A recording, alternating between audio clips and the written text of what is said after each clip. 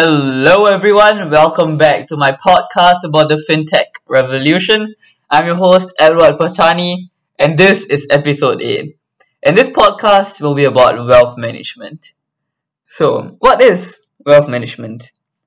So, we've all heard of tools that people use to manage and to spend their money or to perhaps grow their wealth.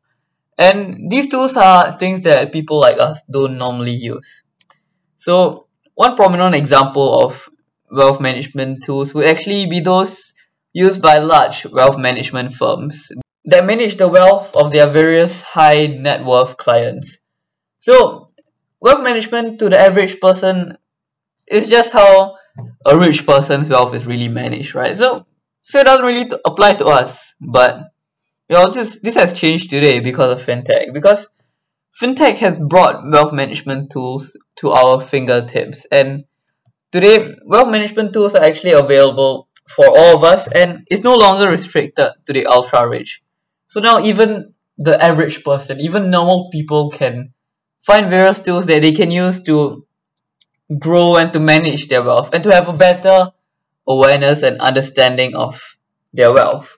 So this podcast will be about wealth management tools and how they help different people and how they help to reach out to people who normally don't have access to these tools.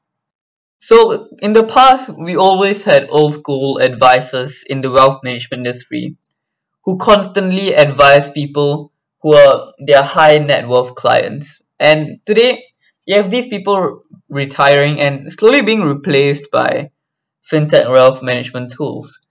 So some examples would be robo-advisors, which is a very prominent example of a wealth management tool in the fintech industry. So what is a robo-advisor?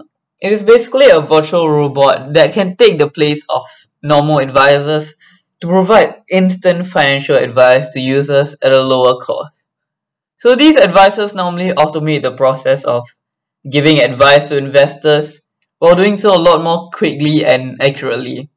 And as I mentioned earlier, they're always available for round-the-clock advice, unlike our physical advisors. And this round-the-clock advice is a lot more important in our world today, where trading, investing, and spending doesn't really stop at certain timings. We all do it all the time. So these robo-advisors will be very convenient for people to use, and they provide various tools powered by artificial intelligence and data analytics to give them greater awareness of their spending and how they can invest their money. And these tools can also analyze market activity and can use the user preferences to generate personalized advice and personalized portfolios for investment for various individuals. But one limitation with robo-advisors is that they may not fully understand an investor and his needs and preferences as a human advisor may.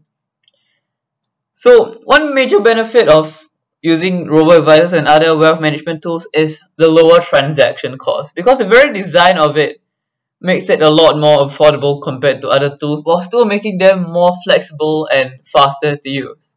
And fintech and financial inclusivity can be seen as the heart of these innovations, as they increase how much more inclusive these innovations are to people who don't normally have access to them. And it helps to lift up various groups of people to have a greater awareness of their financial situation, not just those who are super rich.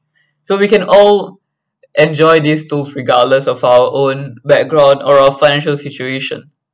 So what does the future of wealth management hold for the fintech industry? Well, the wealth management industry has been moving towards greater transparency, and it allows a lot more tools to analyze even more data.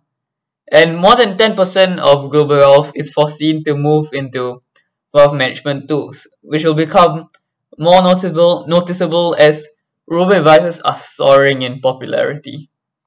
So that's all for this episode about wealth management. I'll see you all in our next episode next week, which will be about fintech and lending. Have an awesome day.